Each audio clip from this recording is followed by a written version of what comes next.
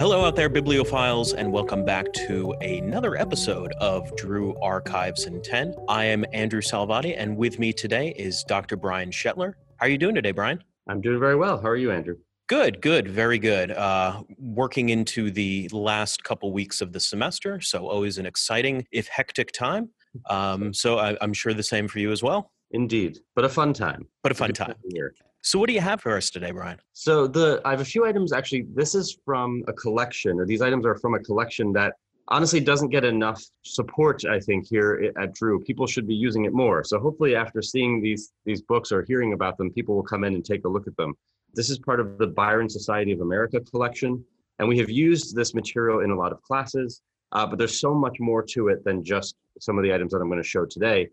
For those of you who don't know, Lord Byron was a Romantic poet, 19th century British poet, along with Percy Shelley, John Keats, Mary Shelley to an extent, and others. He sort of created this group, or was surrounded by this group of really well-known poets in England at the time.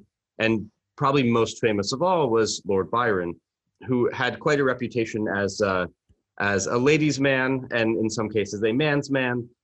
He was very wealthy, very intelligent, very active within the Romantic community. And his work really has lived on to this day through a lot of really amazing and excellent research by scholars in literary fields, in fields of history, in fields of book history, and other areas. And the collection we have actually represents sort of that historical study of Byron and his friends. So the items that we have on display today are actually some of the first editions of Byron's work that we have here in the archives. The collection itself, which was brought to Drew in 2010, is actually has about 4,500 volumes. So it's quite a huge collection of material. It was originally, it's enormous, and there's a lot to work with. It was originally founded, the Society, in 1973, but the collections, which really has been donated by Society members over the years, really started in the 1990s, and then again came here to Drew in the 2010s. And we're lucky enough to have not only a lot of print material, but some archival material as well from famous scholars of Romantic history and Romantic poetry. And among the items donated is a copy of what we would call Don Juan, which is probably the most famous work that Byron wrote, the most well-known. It's actually a series of a poem, but it's a series of poems of what he calls cantos that are published over a period of about 4 years originally. So the first one is what we're looking at here, is the first edition of the very first canto in 1819. And it's a rather large text. It's about 12 inches tall. It came in a very nice binding. You can see here the binding. We have very nice brown leather, really, really beautiful. Oh yeah, wow. Pages that are actually hand marbled. It's called marbled end leaves. So all that's done by hand? Yeah, so these oh, wow. Here, and same with on the back. You have this really beautiful hand marbling that's done. So it's a very high quality piece. In addition to that, it's a rarity because you will notice as you're flipping through this volume, you see the title, and then you see a short quote here. This is actually in Latin, and it's just introduces the poem, and then the printer information. What you don't see at all on the front page, or rather in any page of this particular copy, is Lord Byron's name. Oh, wow. Now, at this point, he was fairly well known. Childe Harold's Pilgrimage, which had come out in 1818, had brought him some amount of fame. He was not only well known within the circles of poetry, but also just sort of across London, since he was a man of status. He had a title. He was Lord Byron, indeed. But the publication of this particular poem led some to think that he might get in trouble. It's a fairly, for the time, it's fairly graphically sexual. There's some sort of anti-royalist propaganda, so to speak, in here. And there's text that might have gotten him into some hot water. So when it was first published, he didn't put his name on it. Oh, wow. Okay. Now, if I remember my Lord Byron correctly, he lived in Switzerland for some time. Was this published during that time in his life? So you are correct. He did, and he lived in Italy for a bit, and also in Greece later in his life. So this was actually published when he was still in the UK, but he was traveling a lot. So he was often out of the country, and would try to avoid any kind of trouble at times by fleeing the country and going to the mainland of Europe, whether that was in Switzerland or Paris or in Italy. He was sort of all over the place, and he had the money and the freedom to do that. So he could sort of avoid, if there were repercussions for the publishing of this particular text, he would be able to avoid that. Interesting. Okay. So he could just leave the country if he needed to. Exactly. Yes, which he did on occasion. Yeah. But even so, he did publish this without his name attached. And in fact, there's no real identifying mark at all that it's his. The only information you get is, again, where it was printed and when. So in London, printed by Thomas Davison at Whitefriars, 1819. That's pretty much it. You get a secondary, what's called a half title page, where it's just the name of the book. Again, no author recognition at all. And you just jump right into the poem itself. Now, what's interesting, and again, as I mentioned earlier, we all would refer to this as Don Juan, right? And there's been made of this. There's been countless sort of spin-offs, if you will, or reimaginings of this text. But what's interesting is if you read the actual text from the very beginning, you will find that we have all been pronouncing it incorrectly. Oh. So at the beginning of Canto 1, we have here, I'll read aloud, I want a hero, an uncommon want, when every year and month sends forth a new one. And then jump ahead a few lines, that phrase, a new one, rhymes with, I'll therefore take our ancient friend Don Juan. Oh, wow. So the pronunciation is not as we know it today, or as we think of it today. It actually is Juan instead of Juan. So it throws readers off because the rhyme scheme sort of forces you into that pronunciation, which is really great. So right off the bat, he sort of gets that out of the way, if you will, and make sure that you know that Don, Juan, is Juan instead of. Oh, wow. But what's interesting is so I think as part of this, Byron knew that there were, especially if you're a Spanish speaker, you're of course going to say Juan. Right. He wants to set the tone and set the reader's mind to properly pronounce the word. And you'll see throughout the entire text, whenever Juan is mentioned, he'll rhyme it in that same way. The other interesting thing about this particular edition, again, it's a first edition, first issue, so it's essentially the first version that came off the press in a very high-end form, right? We talked about some of those really nice marbled end papers, the nice leather cover. Again, it's large, about 12 inches tall.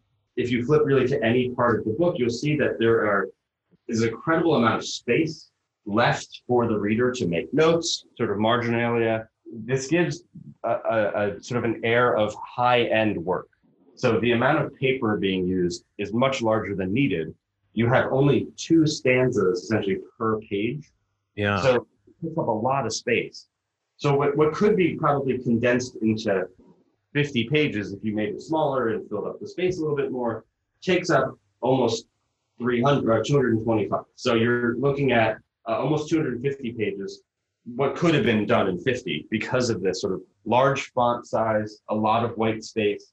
It really is a very high-end production of this particular copy. So even though it didn't bear the author's name, I assume that a book like this, which would run quite a bit of money, folks who were purchasing it kind of knew who wrote it, right?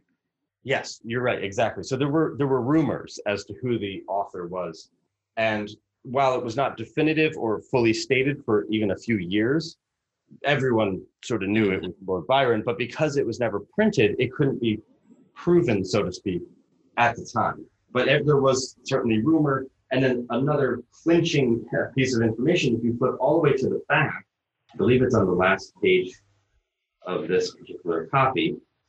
Oh, actually, no, this one does not have it. So this one, again, just says the printer name. But in certain early editions, and I think in the next one I'll show you, it actually says the name of the publisher, and it was the same publisher that Byron worked with. So it's... Okay, so people who were savvy kind of knew. Exactly. So we're going to move from that 1819 first edition in that very nice binding to the 1820, what is essentially the second edition. This is a smaller version, what's referred to as an octavo size. So the other one we refer to as a folio size, much larger, more sort of robust, if you will. The next one, which is the second edition, came out in 1820 and is in not the best shape. So you can see, Andrew, on the screen. Yeah, the binding's peeling off a little bit, right? Yeah, the binding is kind of falling apart. It's really not nearly as nice of a copy. It's much smaller. This one is about half the size. It's a little over 6 inches, but it's almost half the size of the previous edition. It's also in its original, what we call wrappers and boards.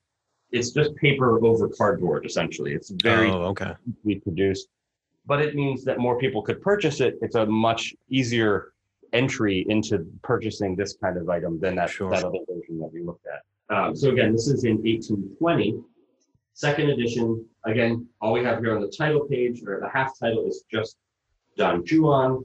Same exact text as the first edition, even with that Latin sort of epigraph at the beginning, printed by Thomas Davison, again, 1820, so it's a year later.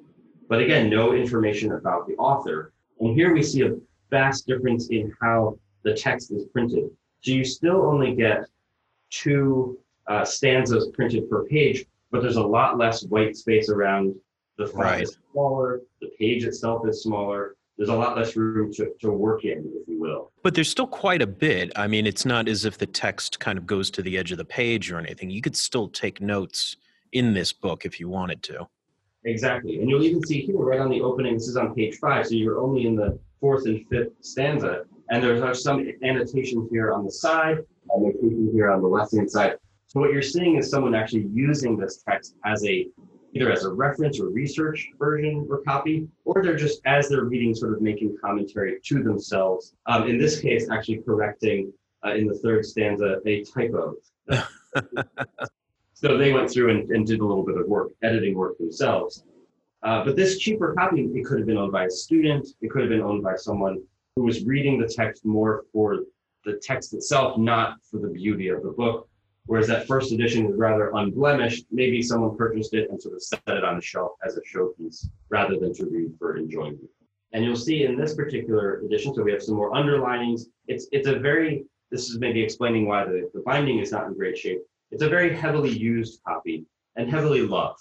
So in many ways, this is a nice treat for us to see of how a book like this would actually be used by a reader.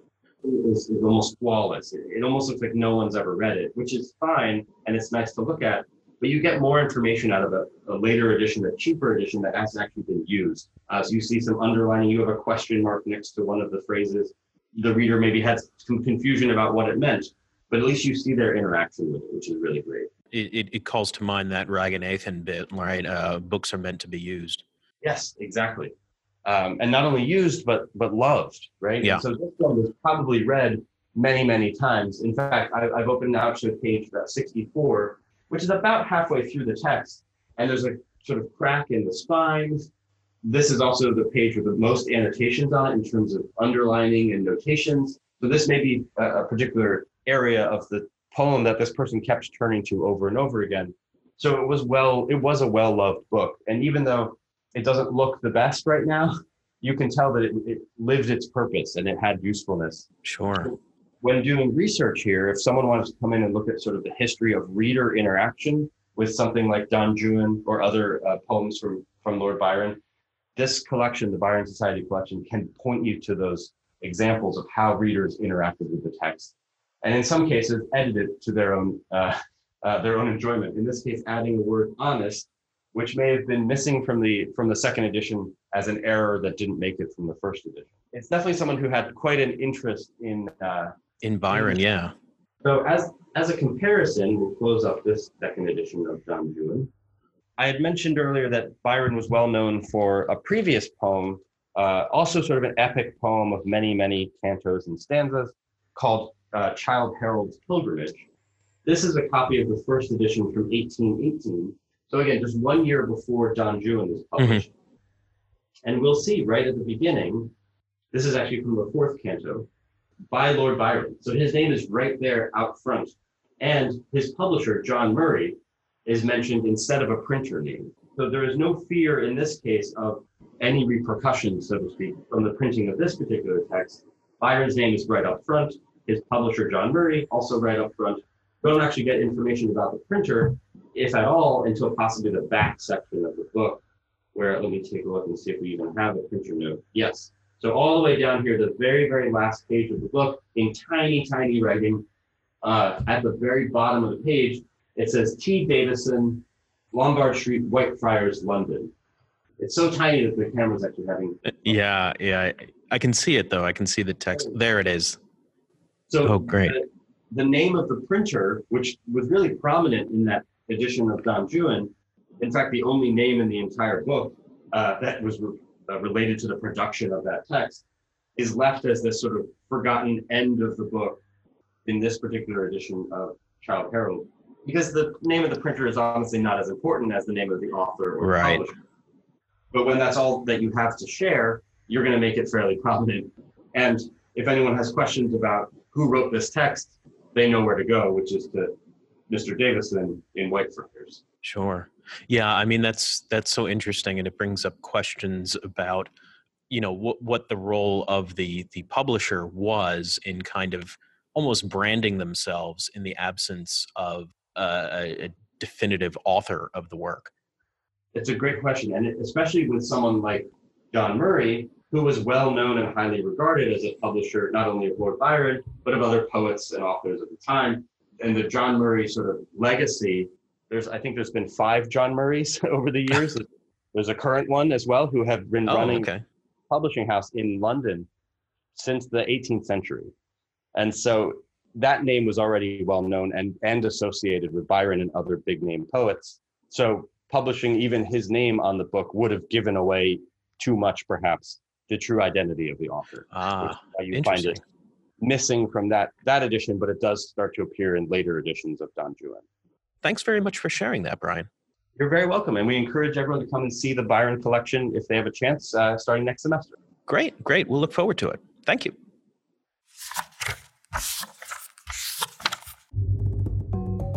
That's our show. If you want to see images of the items we've highlighted today, head on over to www.drew.edu/library/special-collections. You can follow the Drew Special Collections and University Archives on social media, on Facebook at Drew U Special Collections, on Twitter at Drew U Archives, and on Instagram at Drew Archives. For myself, Dr. Andrew Salvati, and for Dr. Brian Shetler, take care, stay safe, and see you next time on Drew Archives in 10.